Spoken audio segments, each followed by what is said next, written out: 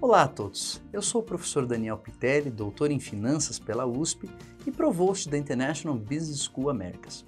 Hoje estou aqui para falar sobre a relação entre preço, valor e desempenho.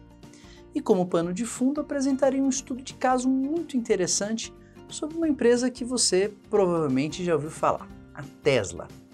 Primeiro, quem foi o Nikola Tesla?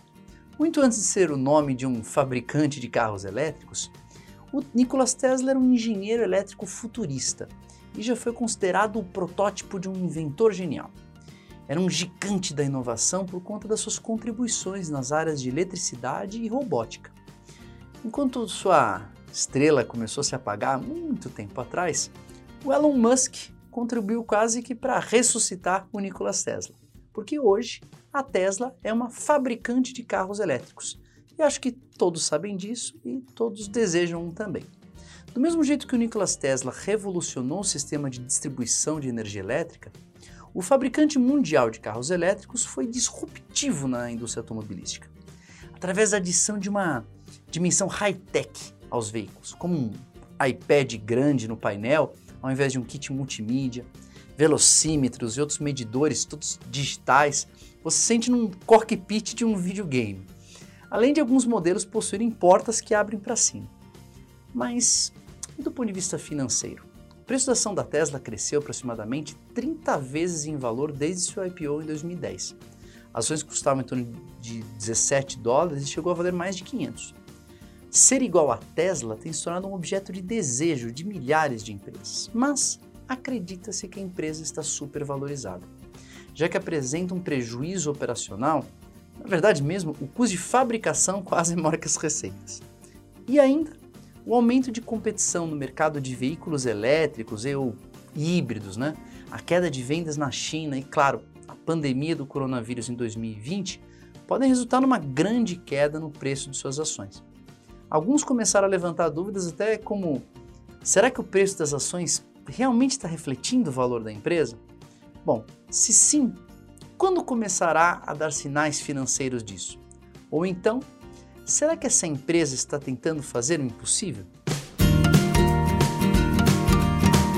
Nas nossas decisões diárias, todos nós fazemos a relação entre três conceitos principais: preço, valor e desempenho, mesmo que inconscientemente. Vamos lá, tenta se imaginar tentando decidir qual carro comprar, vai.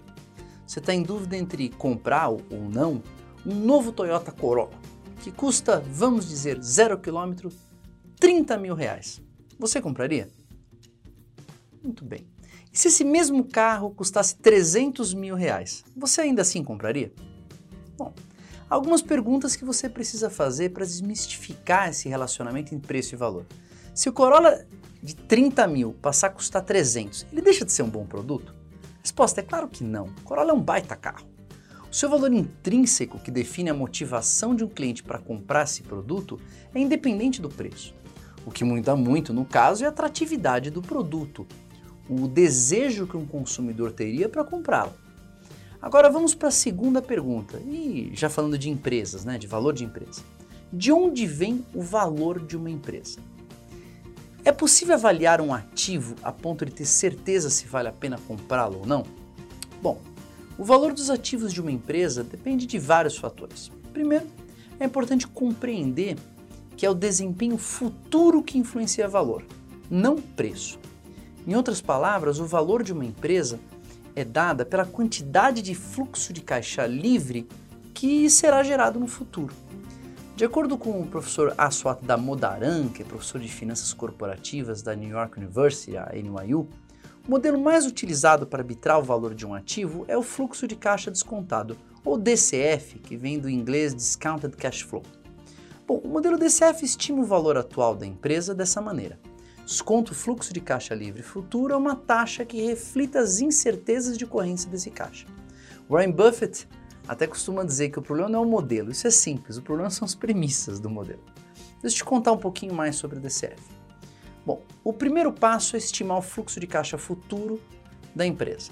Basicamente, receitas, gastos, investimentos e financiamentos dos próximos anos. Geralmente um horizonte entre 5 e 10 anos. Depois, o fluxo de caixa estimado é descontado a uma taxa anual, que reflete a incerteza do fluxo de caixa no futuro. E o último passo é estimar um valor residual, ou seja, o período depois desse horizonte de planejamento, conhecido como regime ou o caixa em ritmo de cruzeiro, considerando que a empresa irá crescer em um ritmo constante e infinitamente. Na verdade, o método DCF nos mostra que algumas empresas têm suas ações ou supervalorizadas ou desvalorizadas. Então, por que isso acontece? Vamos pensar no exemplo da Tesla e fazer uma síntese do perfil financeiro da empresa. Atualmente a Tesla é uma referência em carros elétricos, com vendas crescendo ano a ano. Mas a empresa ainda tem um custo muito alto de produção e é considerado um negócio cash burn, típico de startups. Nunca apresentou lucro líquido, apenas prejuízos e, claro, não paga dividendo. Ao mesmo tempo, é fácil reparar que seu valor de mercado na Bolsa de Valores teve um aumento significativo, independente desse resultado negativo em termos de lucratividade, né? E, para nos surpreender ainda mais, a Tesla é a fabricante de carro norte-americana mais valiosa de todos os tempos. Como é que isso é possível, né? Bom, vamos falar um pouco mais sobre o modelo DCF. Para começar, temos que pegar a estimativa do fluxo de caixa dos próximos 10 anos da empresa. Como exemplo, vamos pegar os valores de ações, o preço da ação de abril de 2020, assim como as análises de projeção futura, que estão aparecendo aí na sua tela. Quando colocamos esses números na fórmula, chegamos no Fair Value, que é o valor justo ou intrínseco da empresa, que é a soma desses fluxos de caixa futuro descontados e somados a seu valor residual. Bem, pelas projeções atuais, o resultado seria $54, mais ou menos, negativos.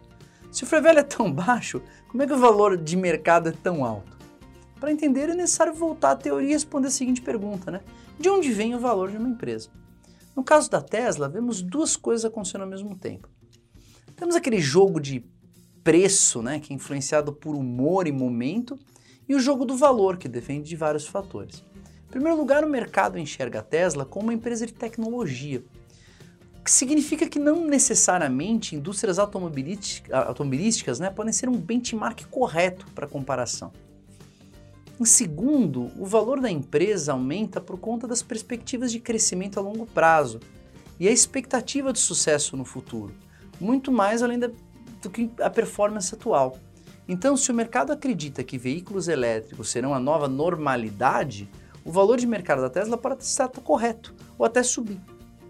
Por último, o que torna uma empresa ainda mais atrativa na Bolsa de Valores são as iniciativas de inovação e engenharia constantes, o que é 100% representativo da Tesla. Portanto, a discrepância entre o Fair Value e o valor atual de mercado podem ser facilmente explicados por conta do otimismo e expectativa do crescimento da Tesla.